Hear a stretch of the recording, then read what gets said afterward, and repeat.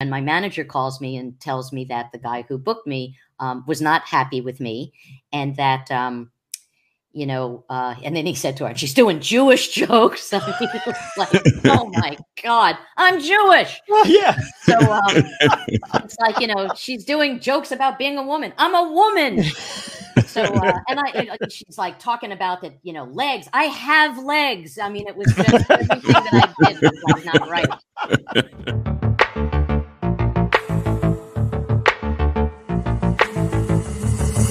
Dystopia Tonight.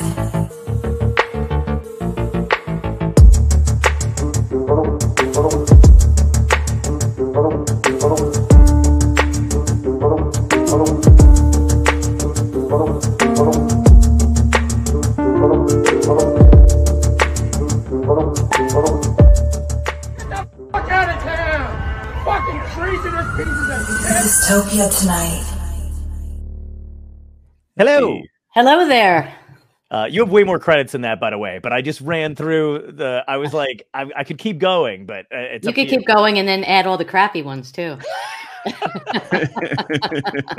At some point on your resume, you have to just get rid of stuff because then they see how old you are. Oh my God, dude. Is that like a thing? Like, do you have to start? You're like, no, I'm brandy new. I just started in 2020. I know, like my first writing job was on Brotherly Love, so. Awesome. I remember that show. Yeah. The Lawrence Bros. Yeah. That was a great one. Yeah. I remember, was that it was the Ellen show was the second the second sitcom. Yes. Okay. Yeah. I actually I do really like that one almost. I mean, I didn't watch enough of the first one. Like I watched like the pivotal moments and like whatever, but I remember when the second one came out, hilarious. Yeah, it was a very, very funny show, but probably one of my least favorite gigs I've ever had in my life. Oh, really? Why? Wow. Because of Ellen. Oh, really? Oh, no. Listen, you don't have to worry about shit now. She's off the air. Let's get into it. Let's make. I've talked about it. I've talked about it. Have you really? I haven't really held back. We just it was just a kind of a weird phenomena. Carol Leifer was one of the showrunners, who's a very good friend of mine, right? And Mitch Hurwitz, who did Arrested Development and a ton of other great shows. So the two of them were running the show, and I knew them both, and. So I got hired, pretty much based on a spec script that I wrote, but that was a heavy influence, being a friend of Carol's. Right. So I'd never met Ellen, I was always a fan of her stand-up, didn't really know her personally. And for some reason, she just did not like me. Wow. And I don't know why, but she was very rude to me. And we had, it was really bad. It was really bad. So, she just didn't respect writers. That was really kind of the big issue. And there were a couple of people on staff that were comedians too. Mm-hmm. So the biggest issue was that she never was happy with so much of what we wrote. So she would trash table reads and run-throughs. Right. So we would have to stay really, really late and rewrite so much of the episodes. Like she would tank certain scenes to make it seem like it wasn't working, just so we had to write something new. I stayed there like 6 o'clock in the morning on many occasions. So what is, I have a few questions here. So what is, when somebody does something like that, when an actor does something like that, what's the vibe in the writer's room afterward? Is it just get it fucking done? Or are you guys like how do you guys get through not just up and leaving? I mean, obviously it's your job and you have to kind of stay and do it, but the morale's got to be shit. Yeah, the morale wasn't great. And it was really a shame because it was a great, great group of writers. I mean, there was, people on there that, wrote on The Simpsons and, Jeff Stilson. I don't know. You know Jeff, right? Comedian. Yeah. But, Jeff was one of the Osborne people. It was just, you just had to suck it up, unless you wanted to quit. And I knew what I actually left. My deal basically was coming up. They not rehired me, but I got picked up for the back nine, and then my contract was coming up again, and I just said to Carol and Mitch, "Don't even bother fighting for me because I really do not want to be here." Wow. And I got the Osbournes actually. A friend of mine had worked on the show. I knew Jeff. And they needed one more segment producer. Mhm. They were looking for a comedian, and I got the gig, and I just went into their office. I went into Carol and Mitch's office, and I said, I have to go. It's just, I knew when I had to go when we were doing a taping, and there was a break. So I went out to have a cigarette. I smoked at the time. And, and Ellen was a smoker. So she was standing like, I don't know, maybe 5 feet from me. And she would never like make eye contact with me. It was like a really weird thing. And I came so close to telling her to fuck off in between a break. And I was like, you know what? I'm going to be the bigger person. I didn't want her to know that she got under my skin. Sure. But what she did to me repeatedly, which was just horrific and so disrespectful to a writer. You have the writer's room, right? So you have this kind of like square of people sitting around. And this is, Monday morning, you read through the new script. And she would go around and say hello to everybody. And so she would say hello to the person on the right of me, ignore me, and say hello to the person to the left of me. Oh my God. And she did that repeatedly. And it was weird because like I didn't even know her. Right. So I don't know, did I remind her of someone she didn't like? Was she pissed that she didn't hire me? I mean, did she not think I was a good comedian because I was still doing stand-up at the time? Like, what was it about me that she decided to just be horrible? And there were other people, like, sometimes she would be mean to Jeff. It's like she just picked people that she didn't want to be nice to during the run of the show. And I just left, and then I got the Osbournes, and that was like the best gig I've ever had in my life. I'm always curious, like what I have so many, when it comes down to something like that, I always wonder, like I have questions, like one, like does anybody get to say anything to that person? Is everybody too afraid because they're such a big star? Like I always, like in my mind right now, I'm like, I wonder if Carol Lever was ever like, what the fuck is your problem? She did. Oh, no. She never said it to Ellen, but she would say to me, and Mitch would say to me, like, I'll never forget. I wrote an episode. Oh no, I came up with a story. And usually when you come up with a story, they'll give it to you to write. So Mitch came into my office, and that's exactly what he said. He said, I just have to tell you that Ellen no likey Sue Kalinsky. And I was like, well, I kind of knew it because I was getting that vibe. And he said, I have a feeling that this is going to be a difficult week of writing with this particular show. So I don't want to give it to you because I don't want any more negative with you and Ellen. And if she knows that you were the one who wrote the script, I'd rather not do it. He says, so I'll give you story credit and then we'll do something else with you. Wow. And that's basically what happened. So I the next time came around, I wrote the script. It was really great. It was fun. And it was a very interesting time in my life because I was one of 2 people that still smoked on the staff. And there were maybe, I don't know, 15 people. Right. So whenever I would go out and have a cigarette, it was one of those things when you're someone who's doing like a bad habit, people would kind of, people would judge you, you'd always get that kind of look like, oh, you're going out to have a cigarette, So, right. So I said to myself, okay, I had a writing partner on other shows before this. This was my first gig as a solo writer. So I said to myself, what if I quit smoking right when I have to go off and write my script? Because it will be the most difficult time to do it. But if I stop smoking now and pull this off, I'll never smoke cigarettes again. Wow. And you get 2 weeks to write the script. And I wrote it in a week. And I came back and everybody's like, oh, wow, yeah, did it in a week. That's great. Everybody loved the script.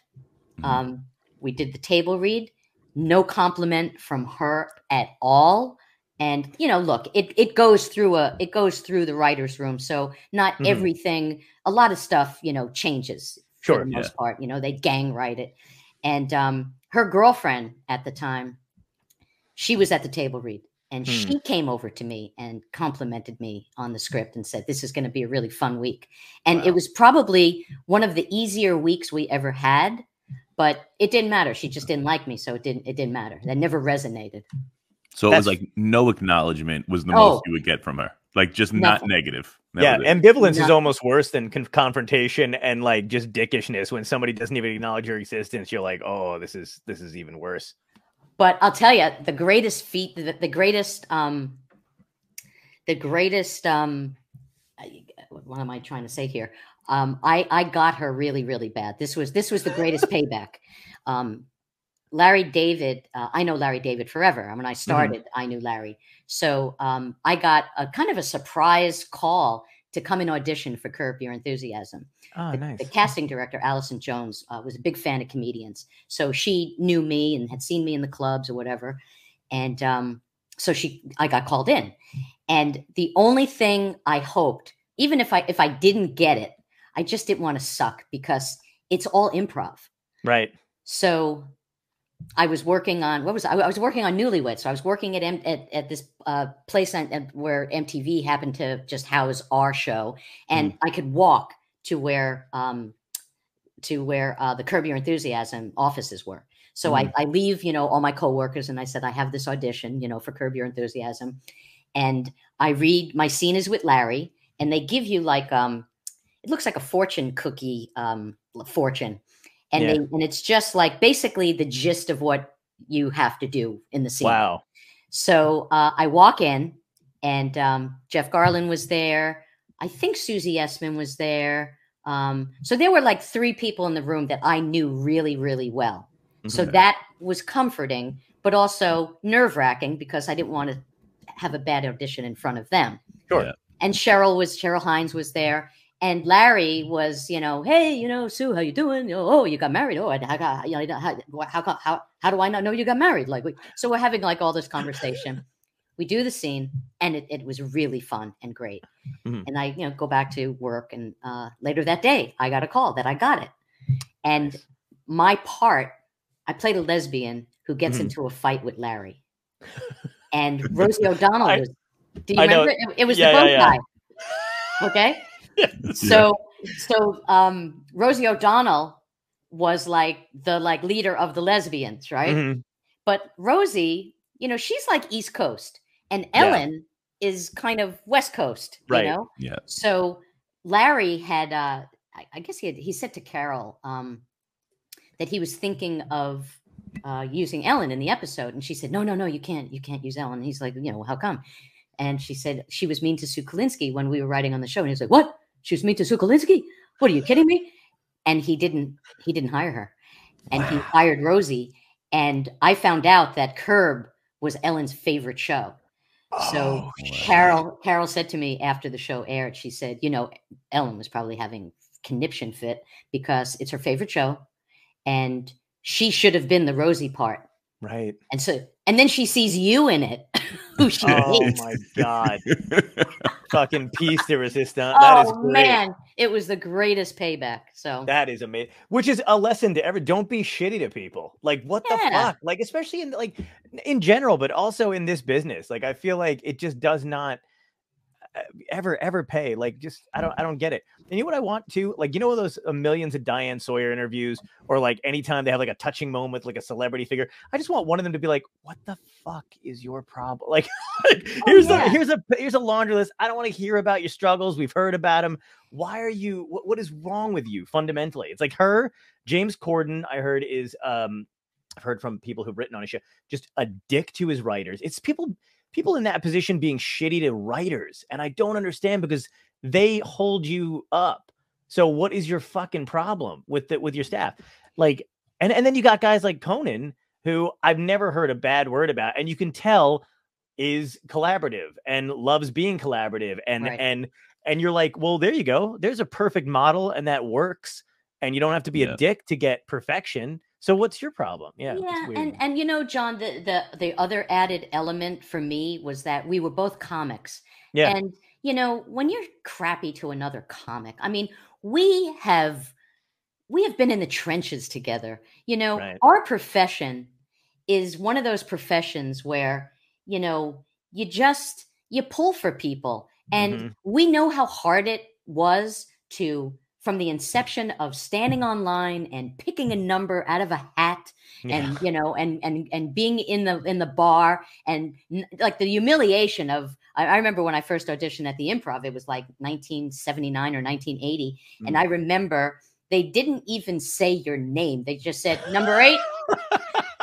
I mean, holy shit. Oh God. So just knowing where we came from and how we had to claw our way and dealing with club owners and being on the road and just the life that we've led, to be shitty to someone who went through that with you, was really just so, I don't know, just disheartening. And it's like, why, you're really going out of your way to be a jerk. Absolutely. And there's no like, there's no excuse to not at least acknowledge it. It's or just like, if you're a decent human being, I feel like if you're inadvertently shitty to somebody, you go like, holy fuck, I'm so, I don't know why I was, be a big enough person to be like, hey, look, I was threatened by you. I don't know why. It's from past. Like, at least at the very least, you could have both bonded over the fact that you're women in comedy, and maybe, she has these PTSD floods of flashbacks, I mean, I don't know if she does. I'm just making this up. You know what I mean? Like, at least you could be the type of person to be like,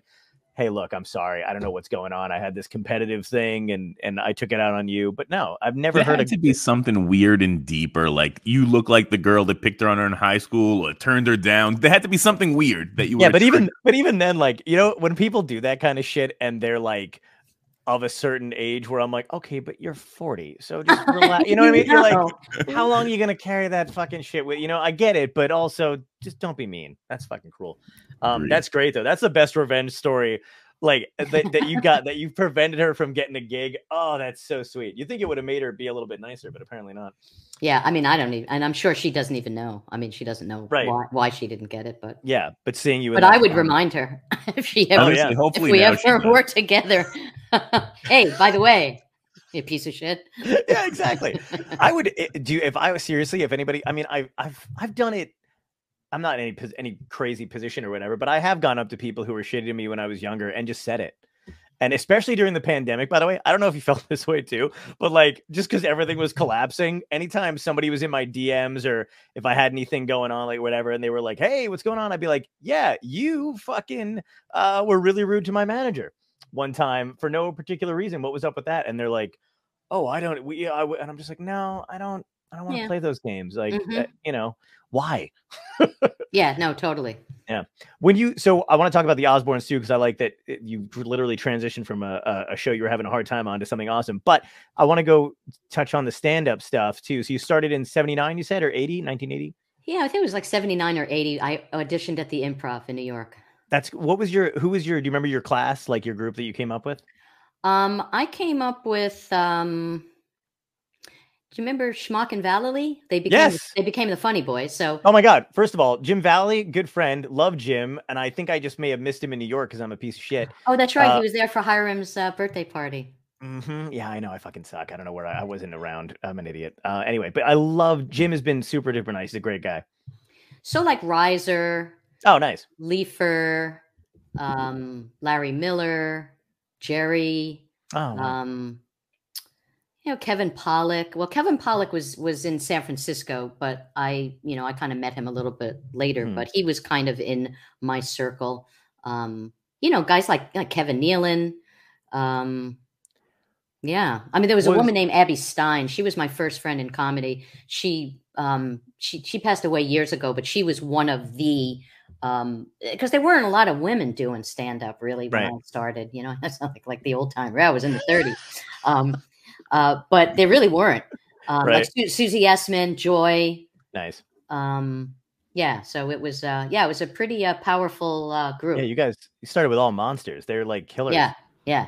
I remember Carol telling me she got passed by Reiser at Catch a Rising Star, but was the improv the same way back then too? Did somebody have to pass you? Well, actually, Silver did. Oh, wow. Silver did. Yeah. Oh, that's great. And, when I first started, I was actually an impressionist. No way. I didn't know that. Yeah, I know. A lot of people don't. I don't tell a lot of people. But if you were around, obviously during the beginning days of me, yeah. So I did impressions for like, I don't know, maybe 3 or 4 years. And my hook was, because I have a deep voice, I did a lot of impressions of guys. So I did the wives of of their husbands because they sounded just like their husbands, God, right? That's so great. It was so hacky, but it got me into the improv. And Silver passed me, and I thought, green comedian. I thought you had to do a different set every time you went on stage. Oh my God, me too. Yeah.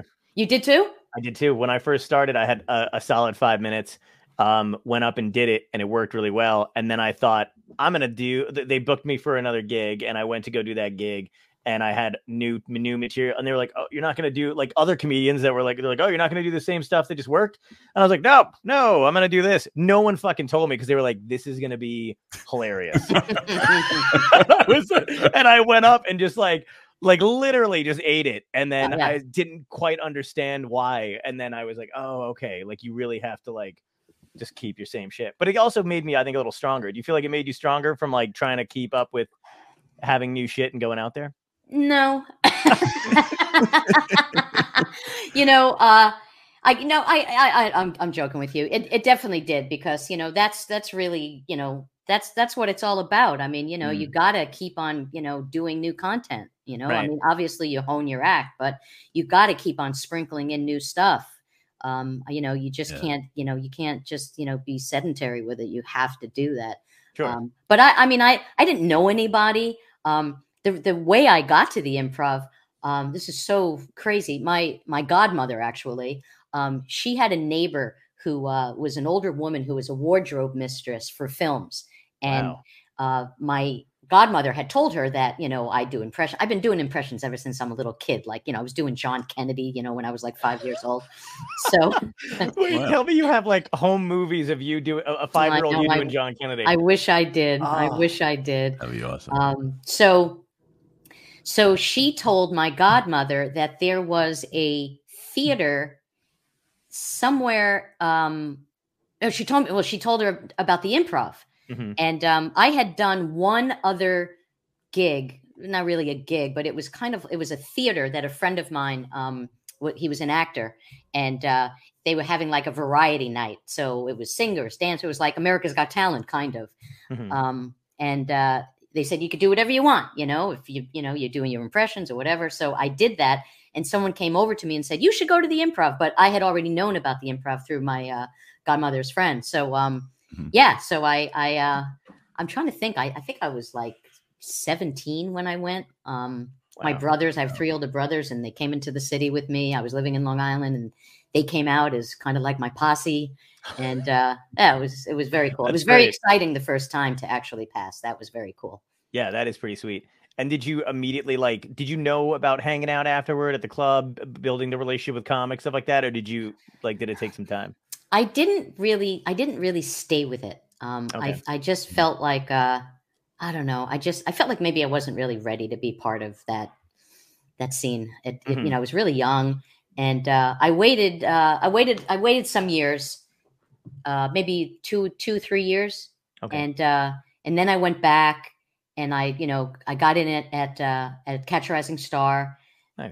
But I just wasn't getting spots. I just felt like my stupid idea was, I'll go out to California and I'll get spots out there. And it was so much harder to get spots out there. Wow. So, I worked as a legal secretary for like 3 years or 4 years, but the guy that I worked for was the coolest guy in the world. And he knew that I had aspirations to be a comedian.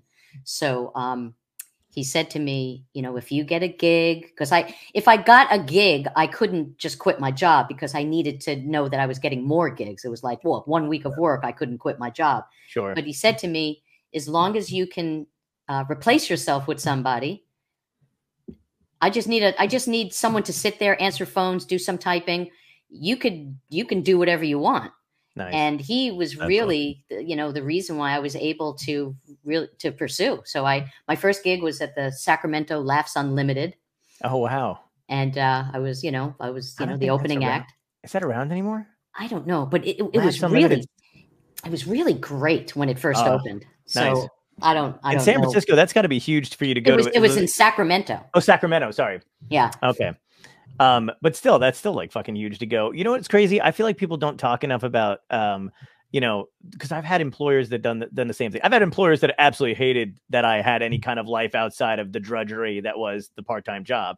But I had a few who were really, really nice and very, very kind, and were like, same thing. If they knew I needed a weekend, if they knew I had a gig or whatever going on, man, they would just like look the other way and not give me shit about it. This guy, I'm still friends with him. Nice. He was, I guess around 6 years older than me.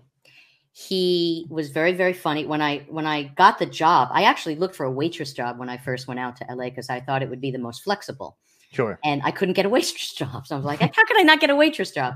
So I looked in the classifieds in the LA Times, and there was a job, and he wrote crazy lawyer looking for crazy secretary, flexible hours. So I called him. I went in for an interview. He was like a really good looking guy, very funny, very cool. Nice. And then I didn't hear from him. So I was like, oh man, I had like the best interview. So I called him the following Monday, I guess it was. And he said, oh, you got the job. I said, oh, you're keeping it a secret? Were you not going to tell me? So he said, come in tomorrow. No, take the day off. Don't come in tomorrow. Come in the next day. And that was the beginning of, it's like, you know, Casablanca, like one of the most incredible relationships I've had in my life. Wow. Awesome. It was just great. And you know, he was a big pot smoker, and, you know, we would smoke pot all the time, and he would always let me take off.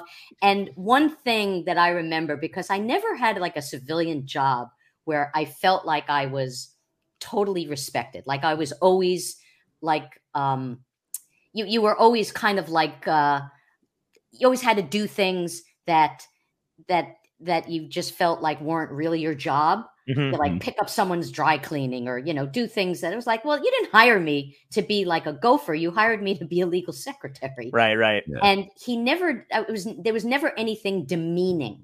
Like he never talked down to me. Like when clients were in his office, he always treated me like an equal. Nice. And yeah, so I've been friends with this guy, God, like 40 years. Did he come out to see you? Yeah, he was very, very supportive, and the woman that he had been dating became his wife.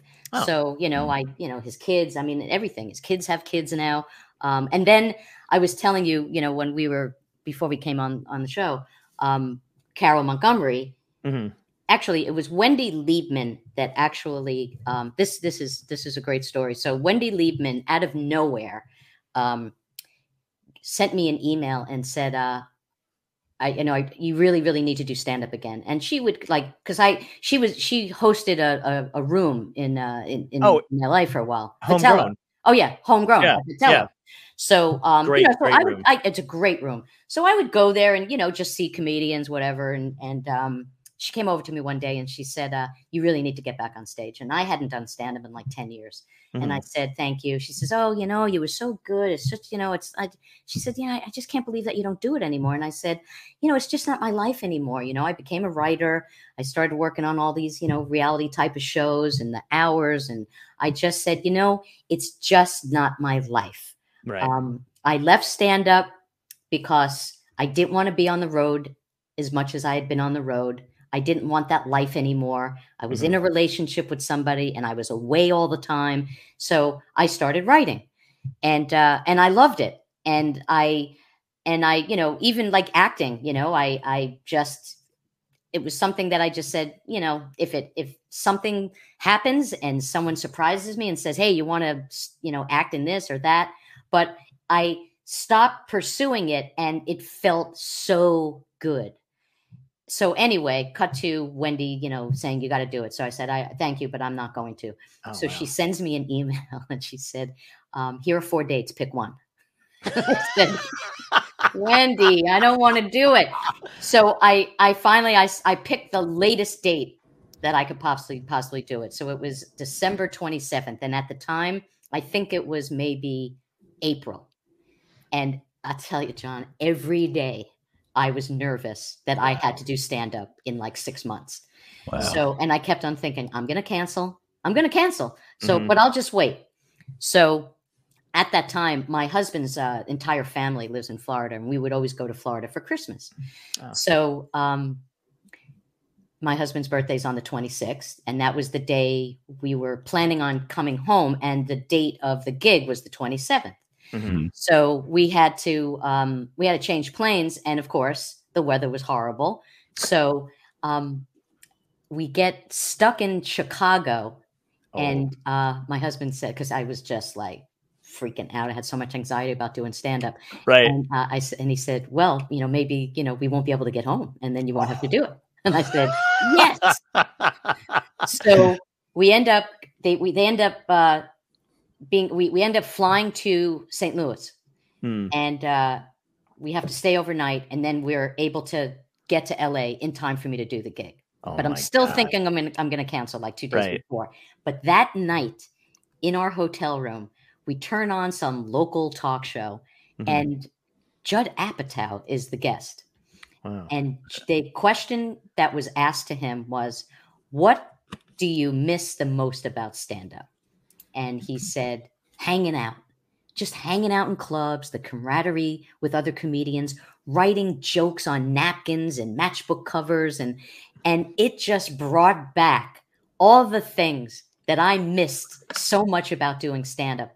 And I Wow. looked at my husband and I said, I'm not going to cancel. I'm going to do it. Ah.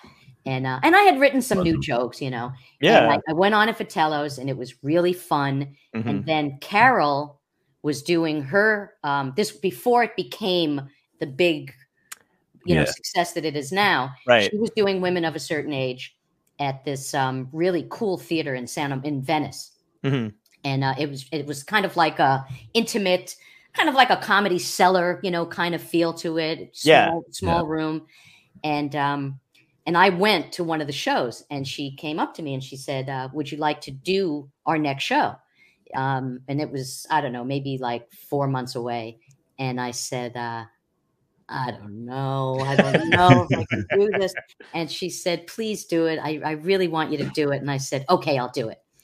And that show, that was one of those shows where I kind of couldn't believe that I didn't do stand-up anymore, because it was that good. Wow. It was just magical.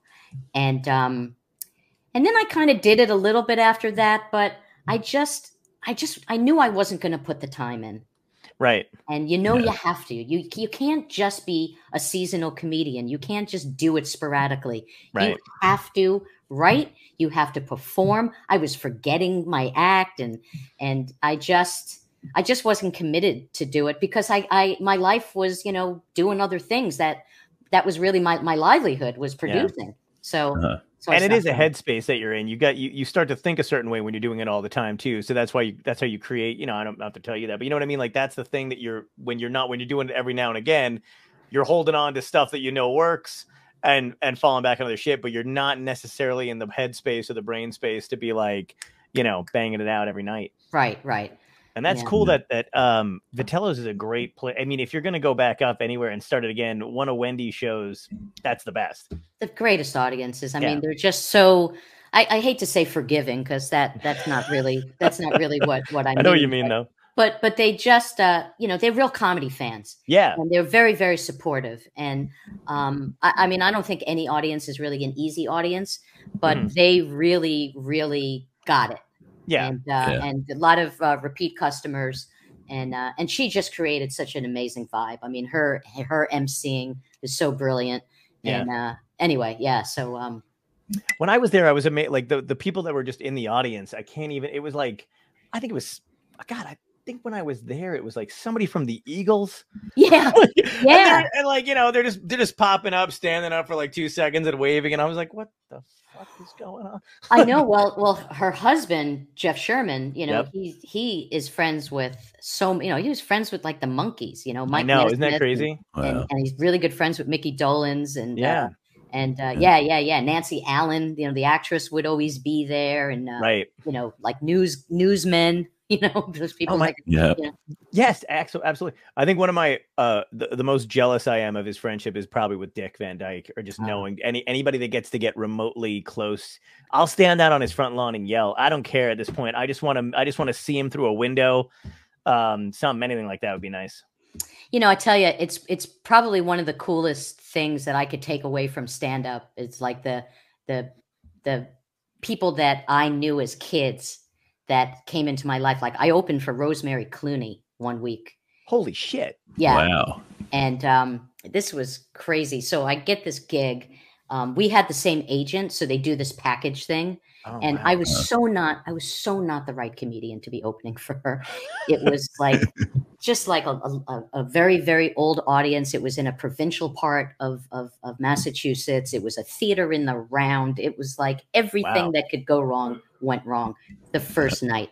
Mm-hmm. And the guy who booked the room, and I didn't get to meet Rosemary the first night because this was at a time in her career where she had like CPOD. She had to take breaks. She couldn't do like one complete set. So the comedian would go on. No, she would go on first, and then I would go on in between, and then she would come and do her second set. Right. So I didn't get to meet her the first night. And I guess I had to do like half an hour, and I really struggled. Mm-hmm. And, you know, I had done, you know, jokes about being Jewish and whatever. And I was like getting nothing. Like nobody was like, they couldn't relate to me at all. Right. So I was upset, and I was like, there's no way in the world I can stay here. And I go back to my hotel room, and my manager calls me and tells me that the guy who booked me was not happy with me, and that, and then he said to her, she's doing Jewish jokes. I mean, it was like, oh my God, I'm Jewish. Yeah. So it's like, you know, she's doing jokes about being a woman. I'm a woman. So, she's like talking about that, you know, legs. I have legs. I mean, it was just everything that I did was like not right. So I said to my manager, you have to get me out of here. I can't stay here. It was a week gig. Right. And then there was like 2 shows on Sunday, and it was like an afternoon show. I was like, holy shit. I swear, I said, I'm going to have a nervous breakdown. Do not keep me here. She said, okay. I talked to the guy. He's going to cut your set to 20 minutes. I told him you wouldn't do any Jewish material. And just see what happens tomorrow night. And if it's terrible, I'll pull you and you'll come home. Wow. So the next night, I'm waiting in my dressing room. It's like dressing room. It was like a closet. And Rosemary comes in and introduces herself. And she said, I heard you want to leave. And I said, yeah, it was kind of a rough night last night. She said, I really don't want you to leave. She said, you're very, very funny. And wow. she said, you're smart. And I mean, it was crazy. She was like using me and Dennis Miller's name in the same sentence, which was like, oh God, Rosemary, you know, what are you thinking? But she was so complimentary, and she said, please don't leave. I really want you to stay. So the next night was better. Yeah. And then the night after that was even better. And then I ended up going out to dinner with her a couple of nights and like hanging out with her, with awesome. her boyfriend, this guy, Dante, who's a really cool guy. And she just told stories. Like all these great, like she's telling me this story about when she was married to Jose Ferrer. They used to take these trips and they would go on barges. And she said, back in the day, that was like a really popular thing. And you'd have a chef and we'd go with like Boris Karloff and his wife. And I was like, whoa, whoa, whoa, whoa. I said, you were friends with Boris Karloff? You know? My God. And she said, oh yeah, we were great friends. And I said, what was he like? She said, oh God, he was very, very funny. I just knew him from being like Monsters, you know, and he'd like Ghoulish. And so, and then, you know, she talked a bit about being friends with Bob Hope and her relationship with Bob Hope. And then when we got back to LA, she gave me her phone number and she said, you know, call me and we'll have lunch. And I called her, and then she wrote me a really, which I actually have framed, a really beautiful card saying like, you know, sweet Sue, so great to hear from you. I'm going to Florida, for a couple of months, but when I get back, we're going to get together. And then soon after she passed away. So I didn't. Oh man. But I mean, like stuff like that, like, I mean, do you have comedians that you worked with, like older comedians? Oh yeah. Yeah, absolutely. And I was going to say, that's the kind of stuff that I don't think people realize. Maybe, I don't even know, other performers must know it because people must have done it for them, but it just carries you like farther, like you just ride on that fuel and those compliments and just that great experience for a long time. It gets you through a lot of shitty gigs. It gets you through a lot of like self-doubt because you're like, who likes me though? Rosemary Clooney. Yeah. I had, I had a lot of guys in the beginning, who just were really, really nice to me. And actually Carol's one of them. When I was a kid, I started doing stand-up when I was 20. I know you started when you were 17. I always think, I always feel like I should have started younger, and everyone's like, what I mean? Like, it's just one of those things, but I'm like 20, like it never seems like early enough, but 20 was young. Yeah, 20 is young. It's not bad. And then I'm like, but when I hear somebody who's like, I started when I was 17, I was like, damn it. Well, look at Rodney Dangerfield started at 45. I know. Yeah. Isn't that crazy? Yeah. But yeah, like I've had a lot of those kind of people who are really nice to me. The guy that I first opened for, my first national headliner was Jimmy Fallon.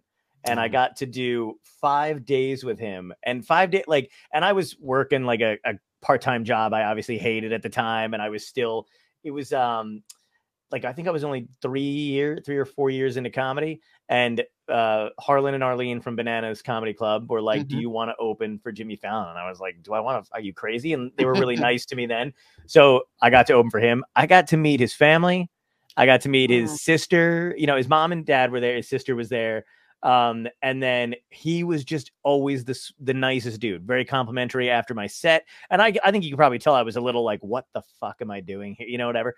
But his audience was super nice. And then his family came out and was like, you were great. That was so much fun, blah, blah, blah.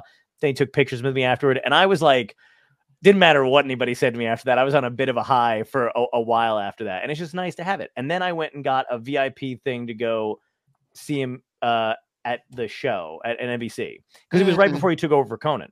And he was doing this Q&A with the audience. And he kept like he came up the aisle that I was sitting in. And I didn't want to say anything. So I was just sitting there. And then he kept looking at me, and then he kept looking at me again. And then he was like, I don't know it's like, I know your face.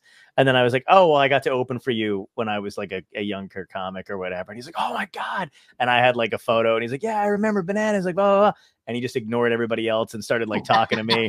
And he was like, where are you going? You go, like, you got to be on the, and I was like, oh, I'm doing college gigs. I was like still like maybe late 20s, but I'm like, yeah, I'm doing Thomas College in Maine. He goes, whoa. That's a rough like, fuck Jimmy. Come on, man. I was like, I'm first time there, but yeah, he was just great. So stuff like that always made me super happy. Yeah. I mean, like Leno was one of those comics, when I was coming up that I got to know quite a bit. And he was the one who actually told me to stop doing my impressions. Oh, really? Wow. He said, just be yourself. Just do you, Wow. And I actually was kind of feeling that, because I would watch comics who would just talk about their lives, and it was personal and they had a point of view, and I didn't. Yeah. I just was telling, just doing impressions and doing jokes that had nothing to do with me. Yeah. And I really, I didn't want to do that anymore. So, and you could probably see you were funny just outside of that kind of thing, just talking to people. Yeah, exactly. You know who else was really nice to me, oddly enough? Ellen DeGeneres. Imagine if I had this sweet story. I was like, she took me out, begged me to write for her. She paid my rent. I don't know what it is. Gas money. Yep. Gas money. That's so important, though. Cab fare. Yeah, whatever I needed. Just a real sweetheart. Yeah. But I love, I got to meet, I got to do an interview with Paul Reiser, but it was just a print interview. Because he's got his, like team and everything like that. So I don't know that they knew necessarily what this was. And I was like, oh, but I've had so-and-so like Robert Klein. And I was kind of like but they're also 20.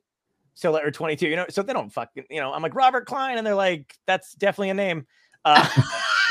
You know, and I'm like Stuart, you know, like trying to get whatever. So they didn't, but they, you know, I was nice enough to get to talk to him on the phone. It's supposed to be like a quick interview. We wound up talking for like an hour and a half on the phone, to the point where his wife was like, "Are you still on with that?" And he was like, "Yeah, we're having a conversation, we're talking." And then so we're having a good time. And then he's like, "Come and hang out like afterward." And that's something that's like, you know, again, it's really, really nice. And I appreciate it anytime somebody who's, you know, way up there and has a shit ton more experience than I do is like, "You're okay." And I'm like, I am okay. Yeah. Well, Robert Klein, you know, I just met him recently. I met him this year because I've been working on a documentary. I've actually working on a documentary about Silver Friedman, who owned the Improv here. Yeah. So I only met her once. I only got to do the but I don't know her. But everybody's like, I'm kind of like gathering stories from like little bits and pieces. So a documentary would be fucking phenomenal. Yeah, you know, I mean, she was really the one who there would be no improv without Silver Friedman, and Bud gets all the credit. Unfortunately, see, I did not know that, because she was, you know, she was a Broadway showgirl, you know, and she was like, you know, singer and dancer, and she, you know, she was in How to Succeed in Business Without Really Trying with Robert Morris. She was an understudy, but she did get to, you know, be on Broadway. Right. And when she met Bud, you know, he was, I think he was like an ad guy, you know, he was a businessman, and he knew nothing about show business. And it was really her idea to open a room for her Broadway show friends, because a lot of the restaurants and clubs in the Broadway district were pricey. So she and her friends couldn't afford to go to Ciro's and places like that. Sure. So they opened up this like coffee house, and she came up with the name. And it was basically her idea. And look, she probably wouldn't have done it without Bud. Like, they probably wouldn't have done it without each other. Right. But he certainly would never have done it without her. So, you know, we just want to put her on the map, and, you know. Yeah, it kind of makes me angry that I did not know that this entire. I'm a huge comedy nerd, and I've got all these books and stuff like that, and I did not know that she was that instrumental in creating the improv. Yeah, well, you look up her name; she's basically, you know, his wife, his ex-wife. Yeah, absolutely. Yeah. Oh, that is wild. Sorry, I interrupted you. You were saying something about Robert Klein. So Robert Klein. So we went to Robert Klein's house to interview him for the documentary. Nice. And I had met him a long time ago. He did a show called Stand Up, Sit Down. Oh, yeah. Remember that? Okay. Yeah. So they filmed in Orlando, at Disney World. And so I don't know if you know, the premise of the show was that you would do your set, and then you would sit down with him, and he did an interview with you. Yep.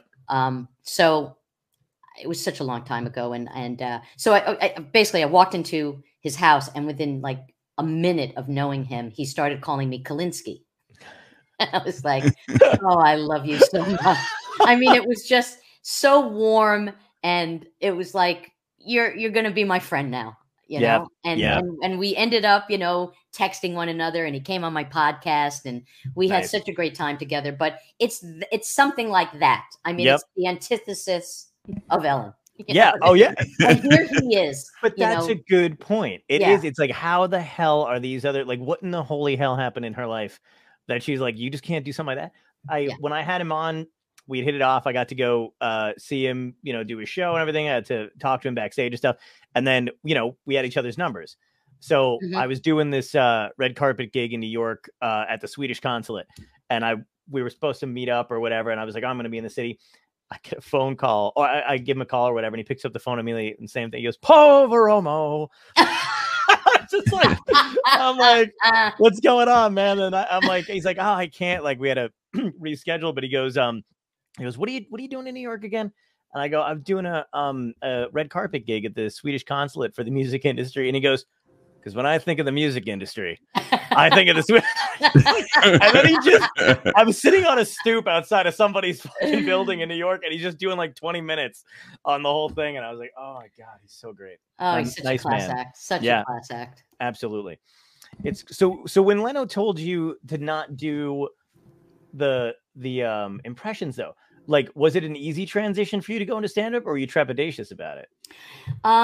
It was a little difficult because I like had to like write stuff about myself, and but I did have great resources. I grew up. I'm the youngest of 5.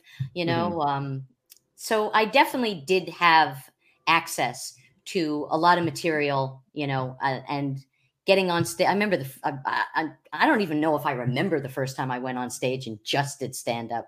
But it wasn't as difficult as I thought it would be. But it was just liberating, actually. Nice. Yeah. Oh, I can imagine. That's got to be like Yeah. a great feeling to just be like, oh my God, it's just me and I'm funny and I'm not relying on like a character or whatever. Not that that's not a great art. I mean, if you can do impressions, that's fucking sick. And I need to know, do you still do impressions here and there at home? Do they still leak out on occasion? Every now and then I may do Johnny Carson, just like joking. Nice. But my podcast partner is always trying to get me to do something, That's the perfect venue though to do it. If you're gonna do a little Carson, just do a podcast. Nobody knows. Are you one of the like comics of that generation who like revered Carson? Oh yeah. Yeah. Oh yeah. I mean, I remember my parents watching The Tonight Show, and we had a 3-level house. So all the kids' bedroom, all the bedrooms were upstairs, except for my oldest brother, who had the cool downstairs bedroom with like his own bathroom, and he had access to the outside. That was the bedroom we all aspired to when we left. Like who's gonna get Alan's room? That's great. So I remember my parents watching The Tonight Show, and I would be by the banister in like earshot of the TV. Mm-hmm. And I remember like Alan King, who was really my introduction into love Alan King. Just loving stand-up, because he talked about everything that I could relate to. Mm-hmm. It was just growing up Jewish and all the it sounds like such a stereotypical thing, but like, with like, turning the air conditioner up, turning the air conditioner down, you're going to eat that. Is that what you're wearing? Just all the things that I grew up with. And so and they never knew. I mean, I would just sneak down, listen to as much as I could. And then if I heard like a rustling, like maybe they were getting up to come in my direction to go into the kitchen to get something, I'd go upstairs. Right. But yes, Johnny Carson was the king. Yeah. And also, I grew up, I watched the Ed Sullivan Show. Oh, so, I don't get that guy. Yeah. I mean, I understand. I'm not even like, I know, listen, I mean, like I fundamentally, I get it. I've got all the, I get it. But like, MeTV plays the reruns all the time. And every now and again, I see him and I'm like, how the fuck was this guy like, I know. I don't know. I don't get it. And he was so powerful. Yeah, totally. Seemed like a nice enough guy, but what a fucking weirdo. Like, what? Like, I total, just in every sense. I mean, he was a weird looking guy. And, and now and here I remember Paul Provenza actually did such a funny impression of Ed Sullivan, because he would always like do this with his arms, and and he would be so right now and here and who's coming up and it's like it was like his arms were like Gumby, like wrapping around his body. But to get on the Ed Sullivan Show was like, oh man, you really made it. Right. Yeah. I mean, there were 3 channels. Exactly.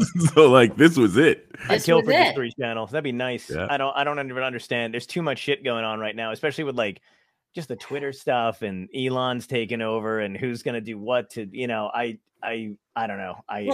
Even with shows, like, there's not a day that goes by that someone says to me, have you seen this? And I was like, oh, yeah. No, what is that? Right. Have you seen that? It's like 50 shows that I've never heard of. And they're and they're like wildly popular with people. Like they're like, oh, it's critically acclaimed by who the fuck? I know. And then they'll look at me like, what's wrong with you? You haven't seen that? And I was like, no, I don't even know what it is. And you always sound like the old timer, but the idea of watching a talk show. Yeah. Because you grew up watching Johnny and you basically knew most of the people that were on. Like they didn't have to like do a lower third and tell you who the person was and what they were on, And now it's like, who is this? Yep. I know. Yeah. And it's not only just TV, like you were talking about all the social media. So you have like people who are famous from TikTok and people who are famous just from Twitter, and it's like they're Twitter stars, and Yeah. it's like, all right, Crazy. great, I mean, great for them. I look back at when my comedian friends, we used to make videos, but we had no outlet. It's like we made them for ourselves. Right. Yeah. You think like, oh God, like if we only could have taken these Mhm. and showed them to people, Yeah. Yeah. it would have been pretty cool. But we just shared it with, because like the Improv, they used to do Christmas. We used to do Christmas videos, and I think the comic strip maybe did them too. I don't think Catch ever did them, Right. but they were like heavily produced.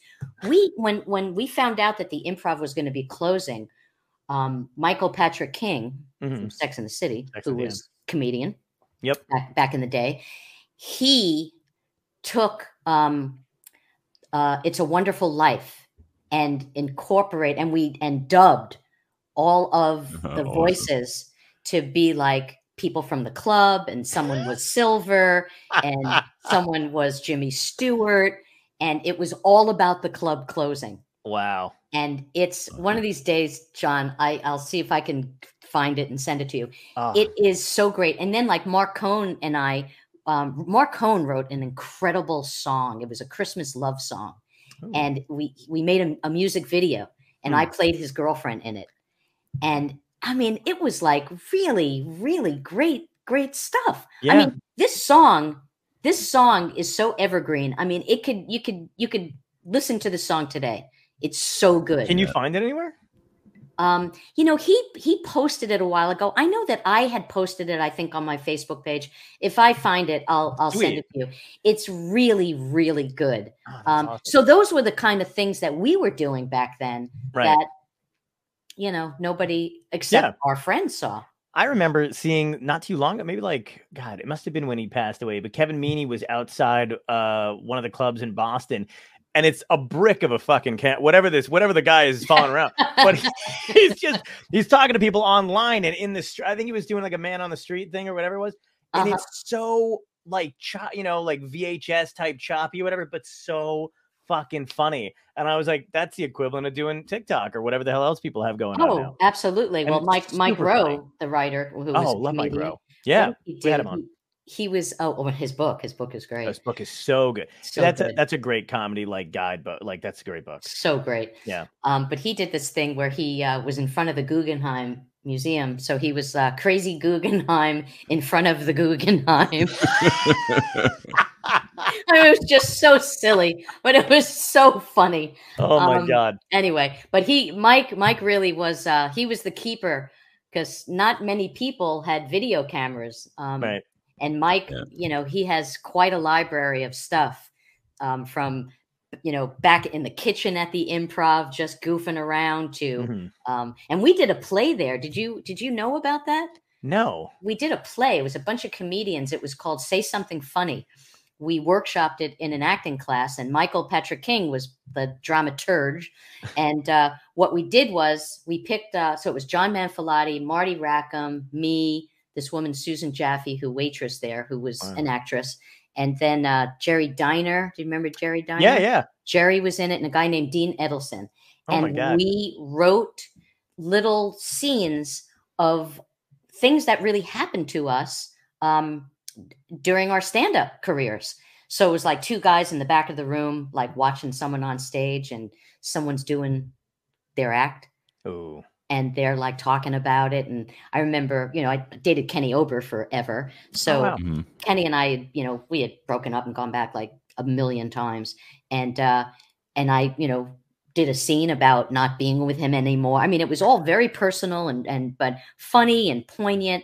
And Silver, and this is a testament to Silver with her whole theater background. She let us do the play inside the club. So in different parts, like we did a scene in the bar, and then we did a scene, at table, in the corner. Yeah. And so it was like people were living our lives with us inside the club. Wow. And then every comedian got 2 minutes on stage, sprinkled in of the show, That's doing nice. their actual act. And then it got moved to Off Broadway, and it was just So Wow. incredible because, and actually when we were off Broadway, Larry David and Jerry it was like ruminating that they were going to be developing a show for Jerry. So Holy they shit. came to see our show because no one had done anything like what we were doing. And they just Right. kind of wanted to see what we were doing. And they came and, talked to us and, actually were very complimentary, but, yeah, it was really cool. So that was the kind of stuff that we were doing back in the day. That's awesome. That was That's great. cool. Do you all have this footage, right? It still exists? Oh yeah. Oh man, I hope you put it together. Like, I would kill to watch any of that stuff. That I feel like more and more of that, like especially with Paul Provenza, Judd Apatow's doing it now. Michael Bonfiglio's got they're doing the documentaries and stuff. But it seems to be like a really nice time for people to delve back into past history, bringing up videos, like really getting into people and doing that kind of stuff. Now, like, I don't know, comedy histories and documentaries seem to be like flourishing, and I want more of it and not less of it.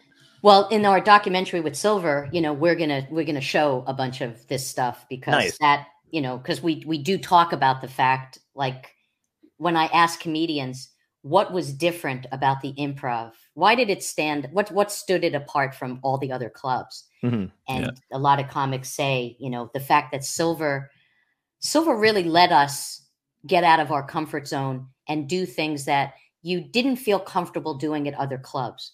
Right. Because Catch was like, it was kind of like the quintessential showcase club where a lot of people were nervous to venture out because you never knew who was in the audience that could really do something for your career. Wow. The Improv had that too, but Catch was on a different level. The Improv was worn in. It was the first club of its kind. She never made any changes. It was just like an old shoe, and the, things were broken and she never wanted to fix anything. She just wanted the club to be what the club was, right? As close to what it was when it first started, So she kept that. And I think a lot of comedians just, it was just warm. It was just different. It was much different.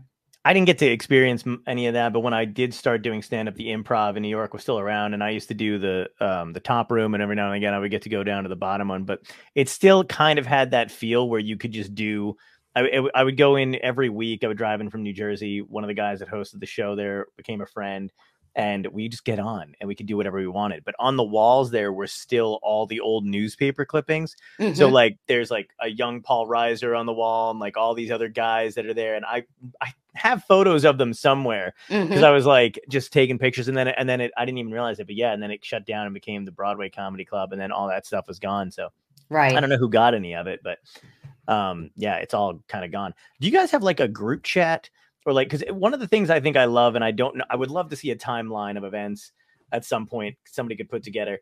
But like you, Michael Patrick King, and like Michael Patrick King, I remember seeing him do an interview with Jon Stewart, and he and John used to go out on the road together, do stand up a couple times or whatever. They're talking about it. But like every one of you guys kind of branched off, and you're all over show business. I mean, like every comedian like is over here doing a writing gig, producing, directing, kind of that kind of stuff. You guys ever like hang out and go like, can you fucking believe that we started on, wherever, and like now we're like heavily involved in TV? Because I don't know that happens too much anymore, but it's interesting that you guys all kind of like found. Yeah. Well, we interviewed Michael for the Silver doc, and then we were inseparable. It was me, Michael, John Manfilati, and Marty mostly.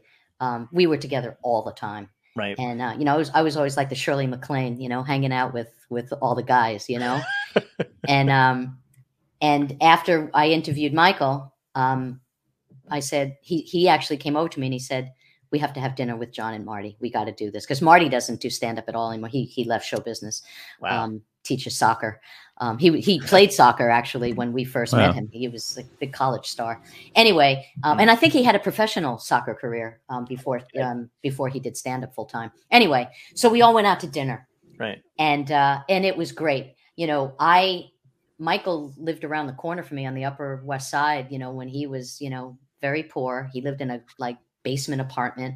I had to co-sign his first credit card. Wow. Oh my God! Wow, I know. that's great. Yeah. Now he's a billionaire. Yeah. But you know, it's we do. I mean, we kind of pinch ourselves. We hang out together, and look, we've been friends for 40 plus years, and it's like, wow. That's great. Yeah, it's So I really wanna- special.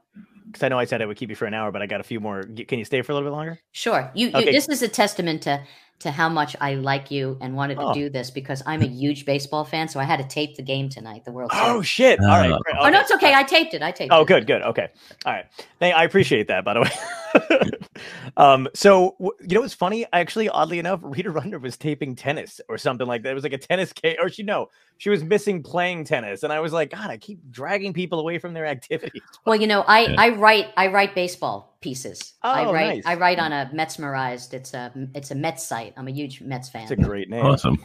And Metsmerized is so cool. now that the World Series is going on, I write recaps and I post them, and Oh, so that's great. it's a big passion. Anyway. That's awesome. Yeah. So can you talk about the Osbournes for a little bit? 'Cause you Sure. went from Ellen to the Osbournes, and Sure.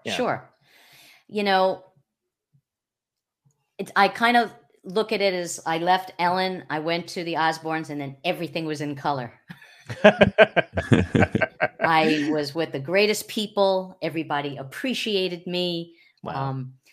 The Osbournes was the most incredible experience I've ever had, and quite honestly, I've been chasing that high my entire career, because I've never had anything else that ever came close to it.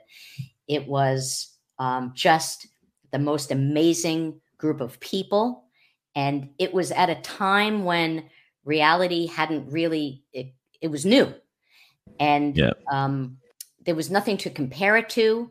And it was also, what was very special about it is that it was producers who were independent contractors working with the network, instead of what it morphed into, where you have a middleman now. You have a production company that gets between you and the network. And it's more notes and more people, too many people in the kitchen. Some people, the network's not on the same page as the production company, and then you don't like what they're doing, but you can only say so much because you're not high level or whatever. But it was so much freedom creatively, because reality, what it became, unfortunately, in a lot of instances, it became scripted. Yeah, turned into scripted reality. Yeah, it really did. And with the Osbournes, and even Newlyweds, which I did after, we never wrote anything for these guys. Right. We never told them what to say. No one ever told Ozzy what to say, or the kids. You were a slave to the footage. Okay. We shot a ton of footage. They gave you the money to shoot a ton of footage, and a lot of it, I think Jeff Stilson at one point said, for every 500 minutes, we used a minute, Wow. But whatever we shot, you had to use. You had to make a show. There was no going back and doing pickups. You had to just use what you had. So the creativity factor was, like I said, it was very liberating. Mm-hmm. And you did it with music. You did it with, like, we had this one scene. It was so much fun to do. And I worked in post-production. Mm-hmm. So I worked with the editors putting the shows together, which is my favorite thing to do. So we wanted to shoot Ozzy. He and Sharon were going, I think they were going to England, and we couldn't get clearance to shoot at the airport. We couldn't get them in a plane. Mm-hmm. So they were in a town car, but the way it looked in the inside, it looked like it was kind of a private plane. Huh. Okay. So the guy who was driving, I think it was his road manager or whatever, we took it. We found an insert of a pilot, like punching in like instruments, to make it look like the plane, like he was in a plane. Uh-huh. And then we tilted the shot. So when the car drove off, we tilted it to make it look like it was starting to ascend. Oh my God. And it was a car. Yeah. So, Ozzy used to get cuts of the show to look at, and apparently when they brought it to him to look at, he was like, "Oh my God, I can't believe you made the car into a plane, and you made Tony the pilot." You know, he was like, "This is crazy." But they were the nicest people in the world. You know, the first season, I was a segment producer, which meant that, and I never went in the field if they were going anywhere. I was always at the house. So there were 3 segment producers. There was a early morning, there was an afternoon, and then the night. So you would kind of like, overlap a little bit with the producer before you. And one of the people who was working on the show, who was influential of me getting the job, was Henriette Mantel. I don't know if you know Henriette. I don't. Yeah, I know a little bit. Yeah. Okay, so Henriette, she was, I think, the afternoon, and I came at night. Okay. And so you kind of like see the action of what's going on, and your job as a segment producer was to kind of talk to the director and say, whatever you saw, like, because you were working in post-production, you knew what you wanted to do with what they were shooting. So there were certain things that you saw that maybe they wouldn't see. Okay. So this one episode, Jack was reunited with the bulldog Lola, who he was in love with, and Lola was away for, I don't know, a week or whatever. And that night they were being reunited. And it was at night, and the lights were on in the pool. It was very romantic. And we'd said to the director, we want you to shoot it like he's being reunited with like his girlfriend, Okay. And the dog like jumped in the pool, and then you see the lights. And then we knew in edit we were going to have, you'd see the point of view of he's going swimming towards the dog, and then you see the dog swimming towards him, and they were like in a hug and whatever. So it was just, they let us do whatever we wanted. Wow. And I don't know, I never worked on a show where they let you do everything you wanted. I mean, right. They just trusted us, and they saw what we were doing, and they just said, just do what you do. Yeah. It was definitely the most entertaining of all those reality shows that came out around then, because you didn't get the vibe that anybody was like really shitty, like either. You know what I mean? Like the Osbournes were just incapable of that kind of quality about them, and it was fun.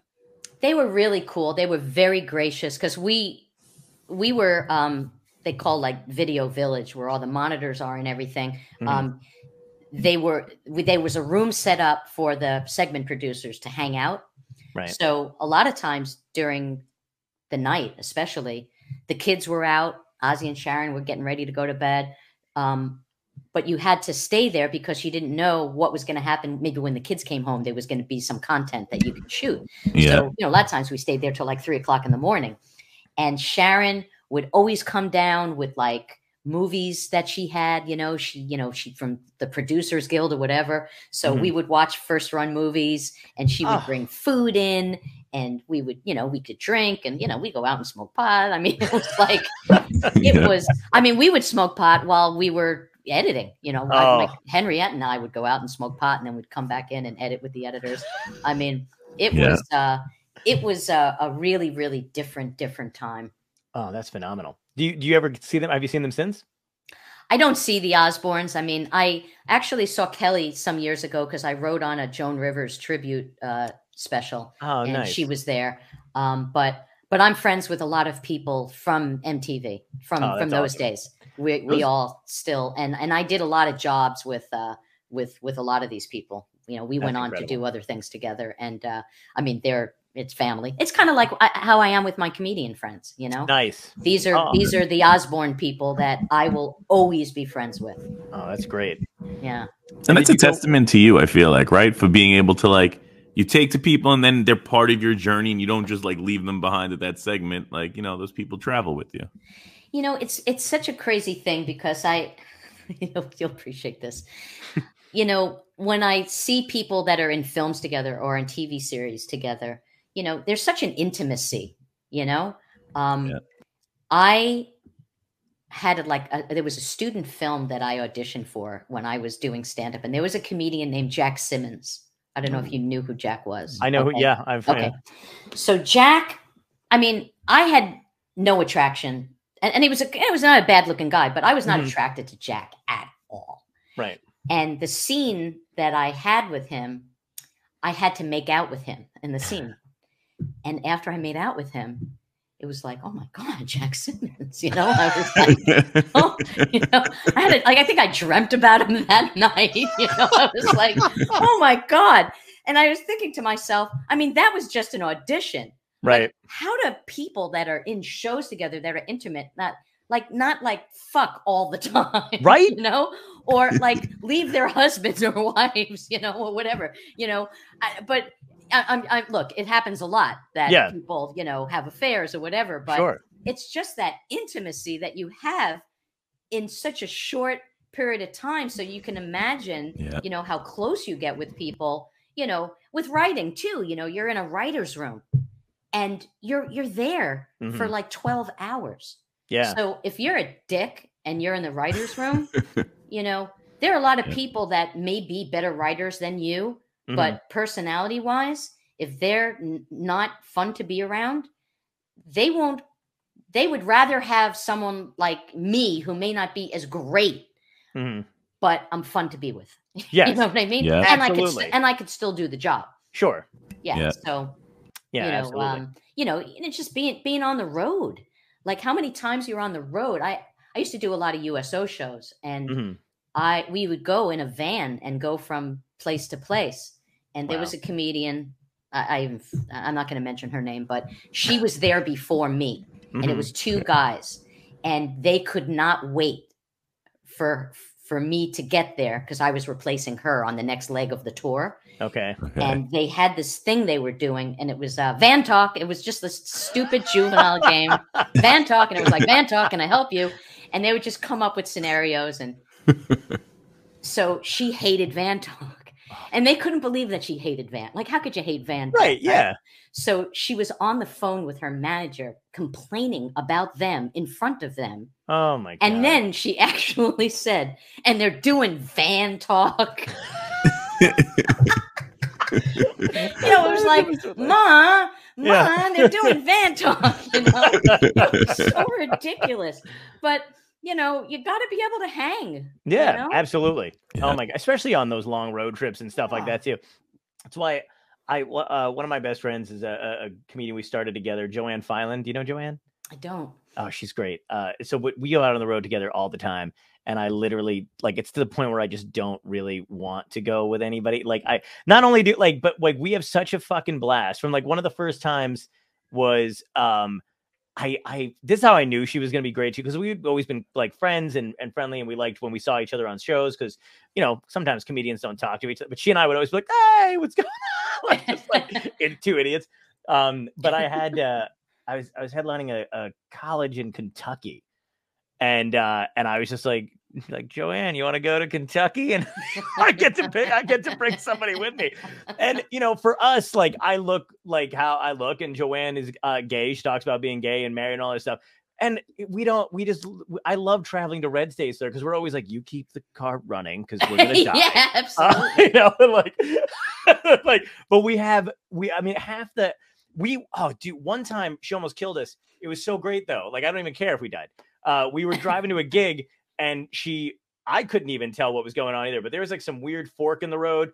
And the next thing we knew, we were on the wrong side of the bridge and just going and like I saw headlights and she saw headlights and we both just went, huh? And she did this like immediate like and did this crazy ass K-turn on the bridge like over water and just got us around. We didn't even know how to happen, but the takeaway was like, well, at the very least we wouldn't have had to do the gig. I mean, that couldn't have been that. So we miss Virginia. Who gives a shit? Yeah, I mean, there's nothing better than being on the road with comedians that you just have a great time with. Yeah. Like, I'll just tell you this quick one. Kathy Ladman and I, we used to do stand up a lot together, and very rarely would they have.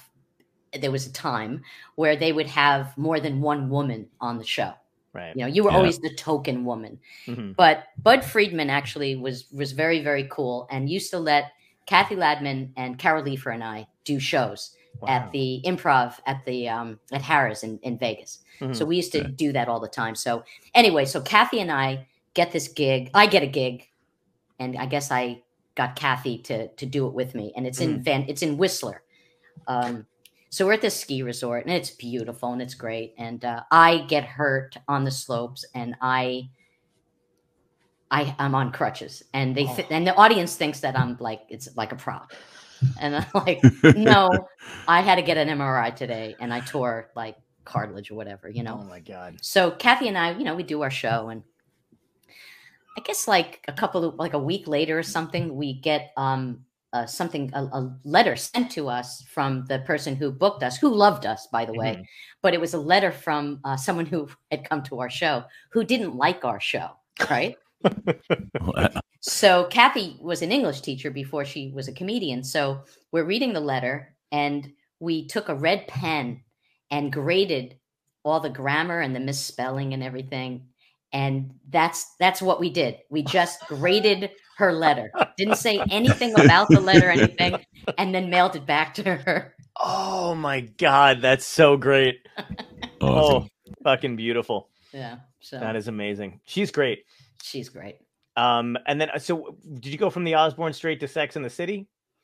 I went from the Osbournes. I did Newlyweds, and then it was kind of and then I did Sex and the City, and then after Sex and the City, I did. What do I do?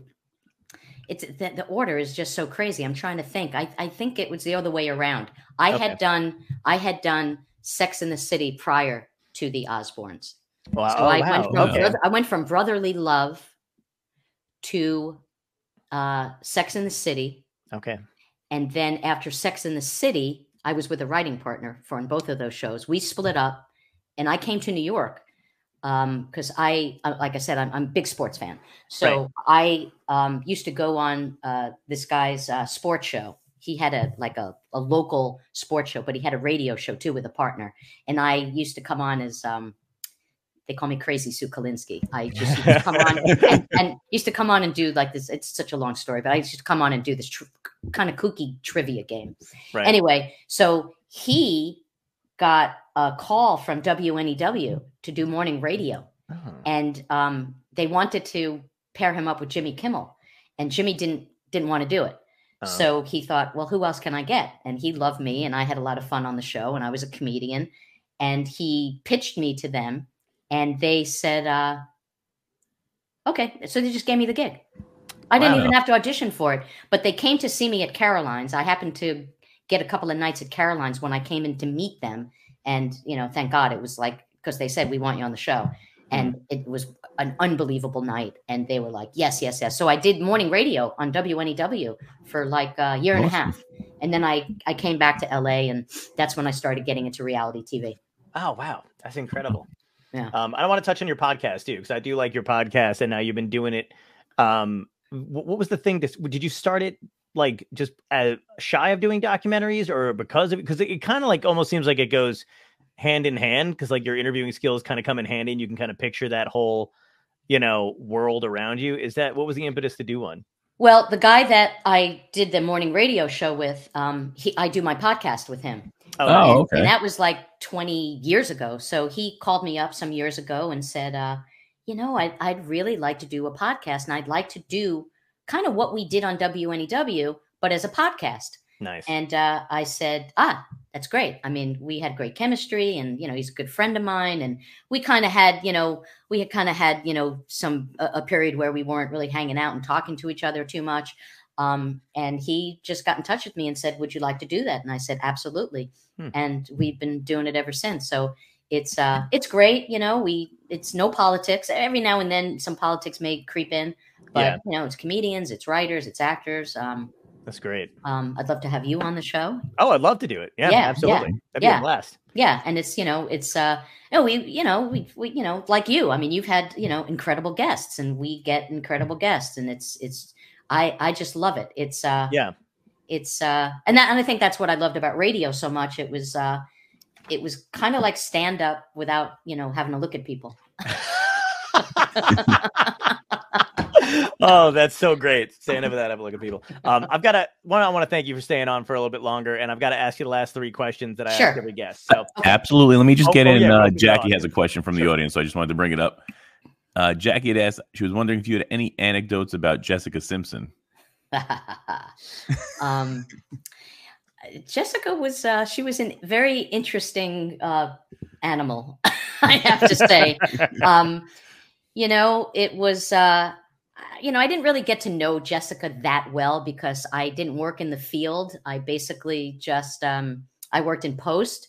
But I tell you what, when I knew that this was going to be, all the producers at that point, there were 2 shows that were up for grabs. It was Newlyweds, and it was a show called Rich Girls with Tommy Hilfiger's daughter and her best friend. Oh my God, I remember. And we could decide, what show do you want to do? And I picked Newlyweds because I thought, well, fly on the wall and new marriage, this couple, they're, polar opposites, and, let's. And when I started to look at footage, and is it tuna or fish? Is it chicken or fish? Came up, because it was, she called it, what'd she call it? Chicken by the sea? Yeah, no, chicken by the sea or something. And she didn't know exactly what it was. We all just went, oh my God, this is going to be a fun ride. And it ended up being a really, really fun ride. Wow. I don't know. I don't really have much to say about Jessica. I mean, she was young and her, what I can share actually was that, we kind of had some issues with her father, because her father, he kind of didn't get what we were doing, Okay. And he had a producer credit, because they kind of gave him a producer credit, which they usually do. Mm-hmm. And, he never got some of like the jokes. Like we did cold opens, Sure. For most people know, in the beginning of a show, you do like a minute or 2, and then you go into the show. So we had a cold open where she talked about how, she didn't brush her teeth or something like that. And it's like, well, what do you do? And she says, I eat breakfast, or something like that. Right. And, if her father had any brains, he would know that, well, maybe he can get her like a toothpaste. She could be a spokesperson for a toothpaste, because now she does brush her teeth in the morning, or something like that, and has breakfast after. Right. So, so he would have notes sometimes, and his notes were, just not getting stuff. Mm. So, and then, so one day, she and Nick, recorded a song together. And when we were looking at the footage, because we were, gonna put it together, we every time, everybody was kind of in the room, like listening to the playback and like bopping to the music. But every time we cut to him, just to kind of get him back. Mm-hmm. And he totally didn't get it, because he didn't have a problem with it, because he didn't get it. Right. He was never like the beat. He was always off with the beat. Like everybody else was like going like this, and he was like all jerky. We did that on purpose in the editing to make him look terrible. And he never had a problem with that, because he didn't get it. Right. But anyway, it was a fun show. It was much different than the Osbournes, because the Osbournes, they were like, you could shoot us anywhere. Sharon would come down from her bedroom. Her hair would be in 5 different directions. You could see them in their worst state, and they never cared. The Newlyweds were a little more guarded. Right. So it was a little different. I wonder why that is. I wonder if it was because they were newer to they were younger and newer to fame, whereas Ozzy had been through it. Yeah, but I also think they were a different family. Mm-hmm. They were just different. Like someone was telling me, do you remember Liza Minnelli had a very short-lived show, and she had just married David Guest, whatever his name was. Yeah. And I just remember, this was actually something that I said in my act, because someone said, I think he's gay, her husband. Mm-hmm. And I said, think he's gay. He met her at a Liza Minnelli concert. Oh, that's gold. Anyway, so I had heard, because I knew someone who worked on the show, and once the talent gets control of the show and dictates what you're going to shoot and what you're not going to shoot, you will have a horrible show. Right. Because if they're not going to peel back and let you in, because that's why people want to watch the show. Yeah. Absolutely. And especially with the Osbournes, because we did nothing but let them just be. They were very, very comfortable. Mhm. They were very, very comfortable. Nick and Jessica, like I said, a lot more guarded. Like they didn't let us, I think they let us in their bedroom once, and it was because they were packing to go on vacation, and we needed that transition. We needed that footage. Yeah. But like we never shot them in bed together or, nothing. Jeez. No. Wow. Yeah, what a bummer. Yeah. But it was a really, really fun show. Yeah. Yeah. I forgot. Like, didn't she date Dane Cook for a bit too, or something like that? Or is that like a rumor? I don't even know. But I remember, like, I think she did. Right? And I think she had a fling with Johnny Knoxville. Oh my God, yes, that I do remember. Because she worked on what was the remake of Yep. Dukes of Hazzard. Yeah, that was it. Yes. Yeah, Holy yeah. shit. Well, yeah. I'll tell you kind of a cool story. So Oh, sweet. So she was away doing this. Was she doing a film? I don't know if she was doing the film or she was on the road. And Nick, Nick was he was a blue collar guy, nice guy, very down to earth. And he and his brother, I don't know if you remember the show, they were always like doing stuff because Nick had this reputation that he was very cheap. Mm-hmm. So, if they had to build something or, they never wanted to hire anybody, they would, move things themselves. So Nick did a lot of work in the house before when she was away. So, and he did some decorating, put pictures up and whatever. So she comes home and she's not very appreciative. And I mean, he really was, took a lot of pride in the fact that he did all this, and she didn't even really care kind of. And it really hurt him. And he says to her, so they go outside and they're having a beer. They're sitting out in the backyard, and he tells her that she's a brat. And she says, what do you mean? And he's like, and he really kind of called her on it a little bit. And she was like, oh, and she kind of like apologizing. And she says, well, I'll make it up to you. In the bedroom, basically, and then he looked at her and he said, I want a raise. And we're watching this and we're thinking, what's a raise? Like, what doesn't she do? Like, does he want a blowjob? I mean, is she not giving blowjobs? Like, what is a raise in the bedroom? But it was one of those moments. It was really scenes from a marriage. I mean, the whole show was, but that moment was really scenes from a marriage. Right. Where you really saw that, you kind of saw that the foundation was cracking a little bit in their relationship. Wow. And, they were apart a lot, and they were on TV. I mean, I think people who sign on to do reality, I don't think that, especially back then, maybe they're more savvy now, but back then, I just don't think they realize how invasive it is. And, like I said, in order to do it right, you have to let people in. Yeah. And they're going to see you in ways that you may not be comfortable with, but you have to be comfortable with that. Yeah. And a lot of marriages, a lot of couples broke up. A lot of these reality show marriages just didn't make it. Yeah. And, he was 7 years older than her. He probably wanted kids sooner than she did. She was, young, and she, it was like, it was all about her career and her career and her career. Sure. And I think he was, his career was important to him, but I think, he probably wanted to start a family, and, and I don't, and I think it was pretty public after a while that I don't think her father really kind of, wanted that for her, to be with someone older and, whatever. And so, it was hard. It was hard for them, So, and look, a lot of people thought she was, oh, she's so stupid and whatever. And like, she became like, a great businesswoman, and she started a line of clothes Yeah. and a whole bunch of stuff. Yeah. And she became an entrepreneur and so she did pretty good.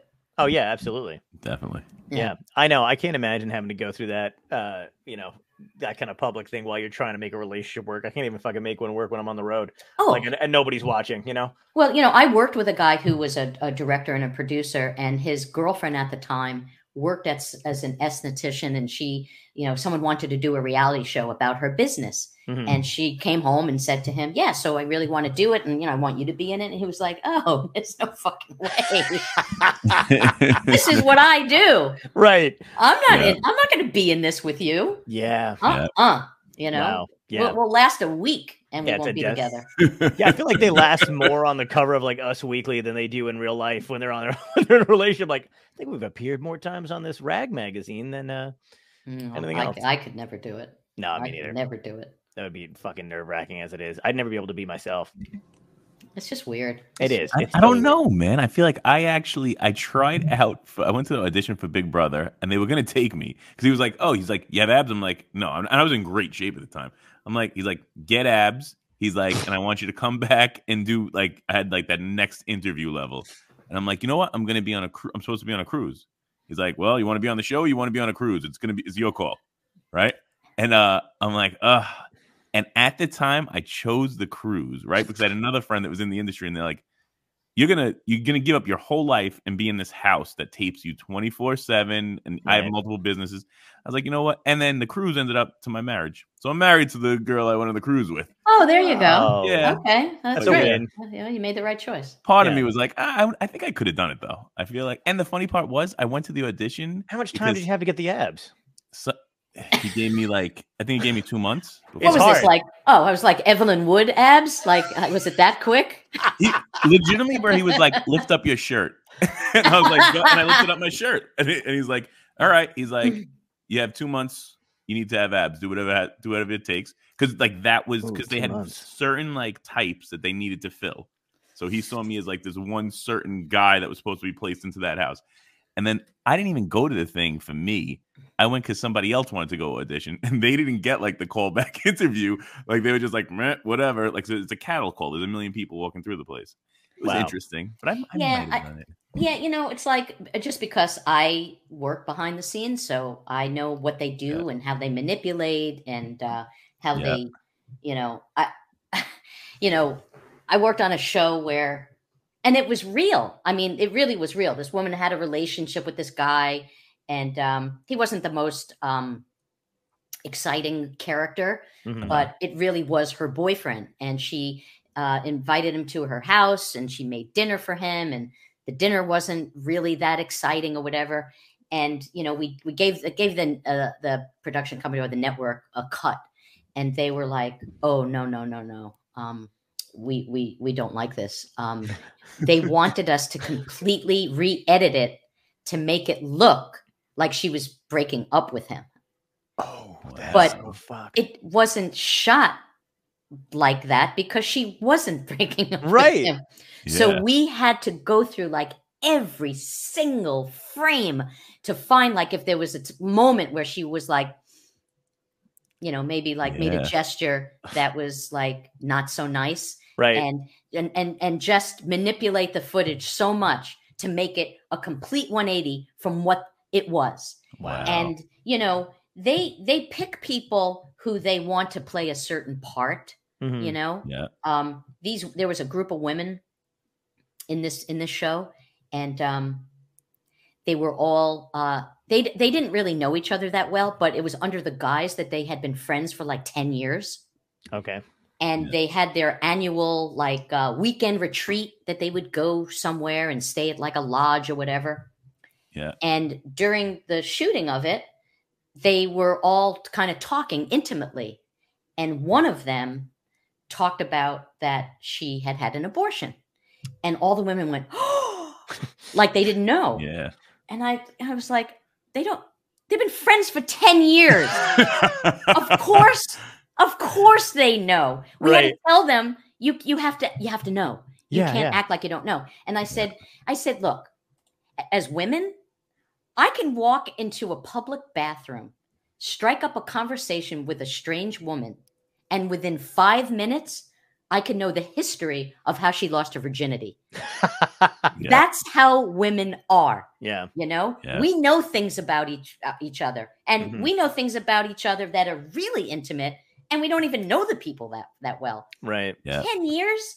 So, you know, that's when, you know, I kind of started to sour a little bit with what I was doing, because it was just such bullshit.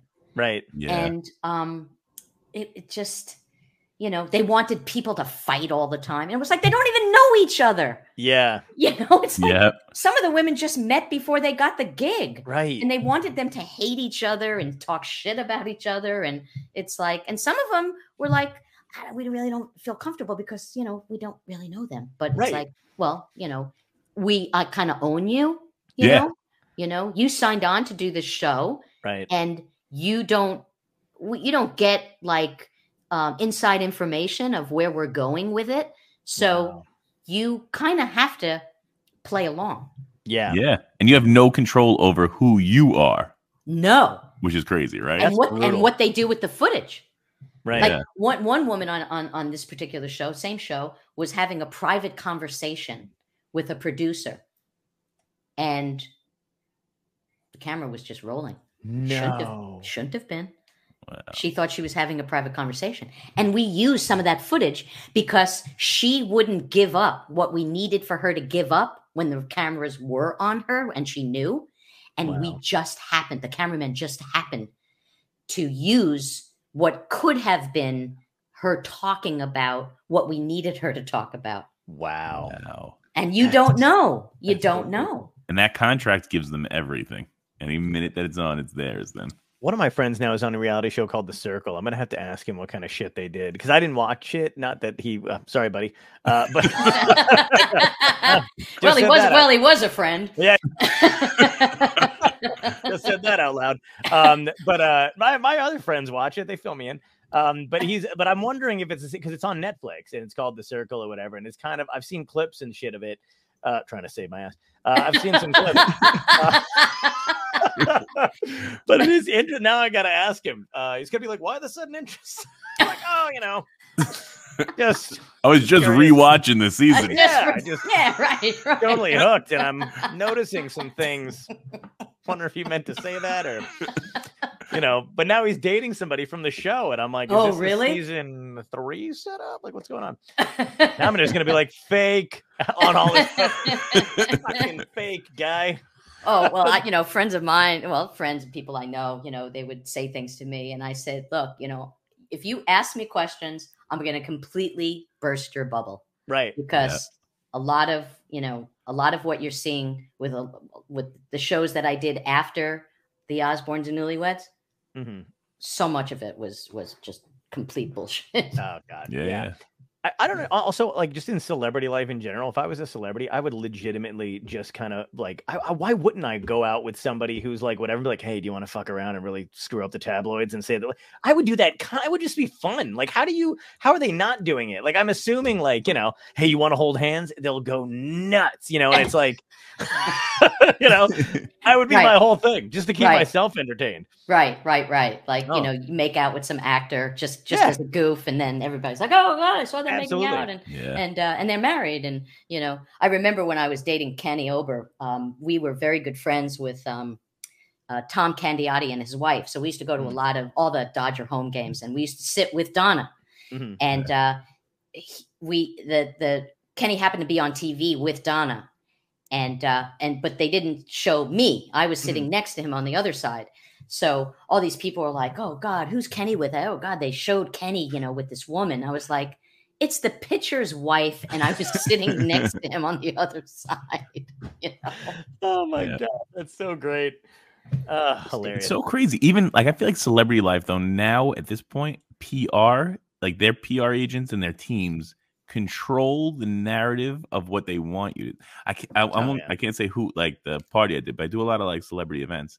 Mhm. And one of them, like I'm there physically, like taking pictures and stuff, but you're not allowed to release any pictures, so nothing go on social media.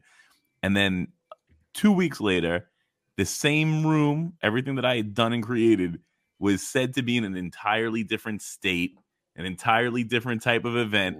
And I'm like, wow. I'm like, this is amazing that it's manipulated to that level that like reality doesn't even count. Like, it doesn't matter. It's what they wanted to portray. So now I'm going to say I was in London in that photo.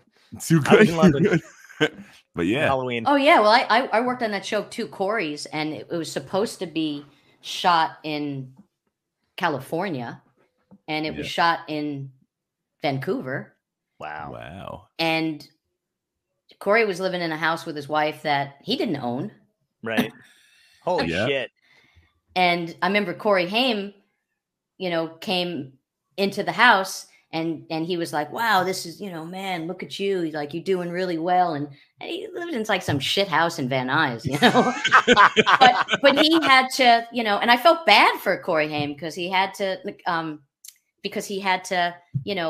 play the part that his buddy was, really super, super successful living in this. The house was gorgeous, right? And he had to just, go along. I could never, even if I was an actor for doing that kind of stuff or whatever the hell. I mean, maybe, I guess if I needed the money, I don't know. But I feel like I'm not even good enough an actor to fucking pretend I'm doing it for the script. Like, there's no, like, so if somebody was like, oh, you got to pretend, I'm like, I don't know if I could do it. I would be too, like, you would just see it on my face. I don't know. Yeah. It's too weird. But I still think Corey Haim lives in that house. Not Corey Feldman lives in the house from The Burbs. So, right. Like, no, he still lives in that cul-de-sac, and Rick Ducommun and Bruce Dern are there. And I just watched that for Halloween. I love that movie so much. Have you ever seen that movie, right? No, I never did. Oh, it is. Wow. Please check it out. It is literally one of my. It's not an overly great film, but it's not a bad film either, and it's got a lot of charm to it. So it's really, but yeah, it's one of those. And Bruce Dern, come on, I know Bruce Dern. Oh, yeah, the guy steals the whole fucking movie. Yeah. All right, let me ask you the 3 questions that we ask every guest, and So first question is, I forgot my first question. If you go back in time and talk to your younger self, what piece of advice would you give yourself to help you today? Don't let fear rule you. Ooh, good I like advice. that one. Was that is that in relation to performing or no? Just being fearful of doing things, like not trusting your instincts sometimes, Yeah. Just don't. I hate to say just do it because it's such a stupid thing to say. But if you feel, I mean, there were definitely times in my life where I didn't act on my instincts, and I wish I would have. Okay. Gotcha. Right. Second question is, what had to end in your life, good or bad, that led you to where you are today? What? What had to end in your life, good or bad, that led you to where you are today? My relationship with Ken Ober. Although I love Ken so much, but that was something that had to end. And I loved him, and I loved him so much, and he became a very good friend. And sadly, he's not here anymore. But that relationship had to end because that got me to the person I'm with now, my husband, who I actually know since junior high school. So that ending that relationship took me to Tom. Ah, nice. Happy ending. Very nice. And there has been some happy endings there, but that's extra. You guys have to pay for. You can join our Patreon. Oh, I get a piece of that. Okay, yeah, there we go. Oh, yeah. Royalties abound. It's fine. We just gotta get your husband to sign something. Oh yeah, I'll drug him. Go ahead. The behind the scenes footage is him passed out, but you got his hand in a pen. Oh God, I love it. Last question is ties into the show. So if this was a genuine dystopia, more so than it is now, you could either have a government collapse, alien zombies, a comet heading toward the Earth, or climate change. But you wake up and you find out it's everybody's last day on Earth. What would be your epic death? How would you want to go out? And what's happening? Zombies, aliens, climate. What's going on? Oh my God. Wow, it's all so horrible. It could be fun. It could be good. You don't know. It could be good. It's your own choice. Yeah. What's but those are the choices. It has to be one of those. Well, Or it no, could be anything. anything. I Oh, it just could threw be out some anything. choice. Yeah, anything you want to be happening How to be does happening. it? But How do you- does it end for me? Yeah. You know, honestly, in my sleep. I want it to end in my sleep. Oh wow. All right. I don't want to go out in any kind of blaze of glory. Okay. Okay. I just want to just not wake up. My God, if you can, man, that's good. Oh wait, so you want to sleep through the whole day? Oh, what am I doing during the day? You're saying Yeah, before yeah. I die? Yeah. Oh, okay. Yeah. What's like your it's like, Oh, my last great day? yeah, yeah. Oh, okay. I would definitely smoke cigarettes because I quit a long time ago and I sometimes miss it. I would definitely be shooting a lot of pool. Ooh. Okay. I would be going to a baseball game and Oh. getting field seats. Okay. Nice. Oh yeah, nice. And what else? And maybe eating lobster.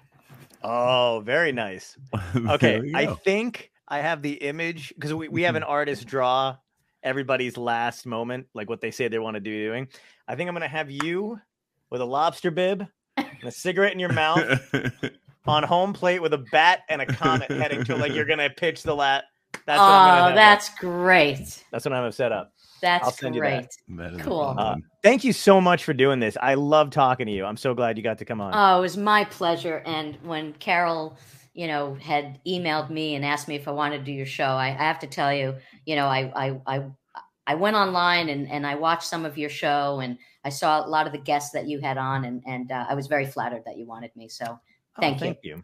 No, I Thank appreciate you. that. It was It's beyond very a nice. pleasure having you with us. Absolutely. And Thanks so many much. great stories. Definitely. We definitely got to have you come back for Yeah, sure. we're gonna have you come back on, and we do an MS benefit in March if you want to come back on for that too. That'd be kind of cool. We do like a 24 hour. Absolutely. I have 6 degrees of MS, so I would definitely do that. And the next time I come to New York, we have to go out. and hang Oh yeah, out. absolutely. Yes. I'm absolutely up for that. For Great. sure. Awesome. Great talking to All you. right. Great Thanks so talking to much. you. Hang out Great- backstage. All right, Peace. see you in a little bit. Bye.